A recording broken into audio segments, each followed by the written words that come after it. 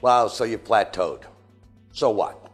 Who cares? What does plateauing mean? We all plateau at one time or another. What does that mean? Let me tell you a story. I had a client, he calls me up, says, Bob, I want to hire you to coach me. We've talked for the last 3 years. I never hired you because I thought your fees were ridiculous. He goes, I've been stuck around 250 transactions a year for the last 3 years. Can you help me get to 300? Well, this was on December 16th of that year, and I kind of chuckled to him, and I said, well, keep doing what you're doing. He goes, well, obviously you don't listen either. I told you I've been stuck there for 3 years. I said, I'll tell you what, I'll agree to coach you if you agree to have a goal next year of 350. So he just very cocky said, fine. Okay, I've seen that many times before.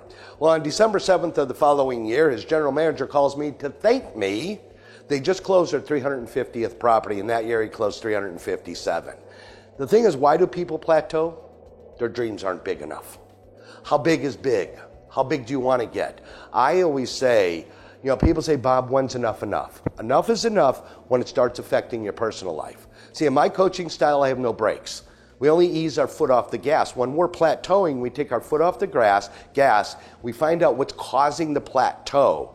And if you're selling north of 200 properties, generally, it's going to be because you don't have the right people in place, you're not doing the proper tracking. So plateauing has many different root causes that you must understand. And when you have plateaued, please speak to somebody about it, but be very open and honest about it. Some people are afraid to sell a lot of homes. This is where I go back and say, you know what? If it's not affecting your personal life, why would you care how many homes you sold? I don't think anybody should work more than 50 hours a week. I have clients working 10 hours a week selling 800 homes a year. How do they do it? They became a master of time management and a master of delegation.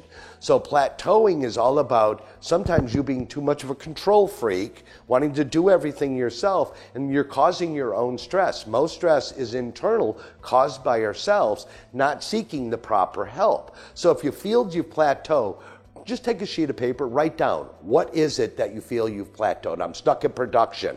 I'm working too many hours. My family says they never see me. Those are all things that can cause you to plateau.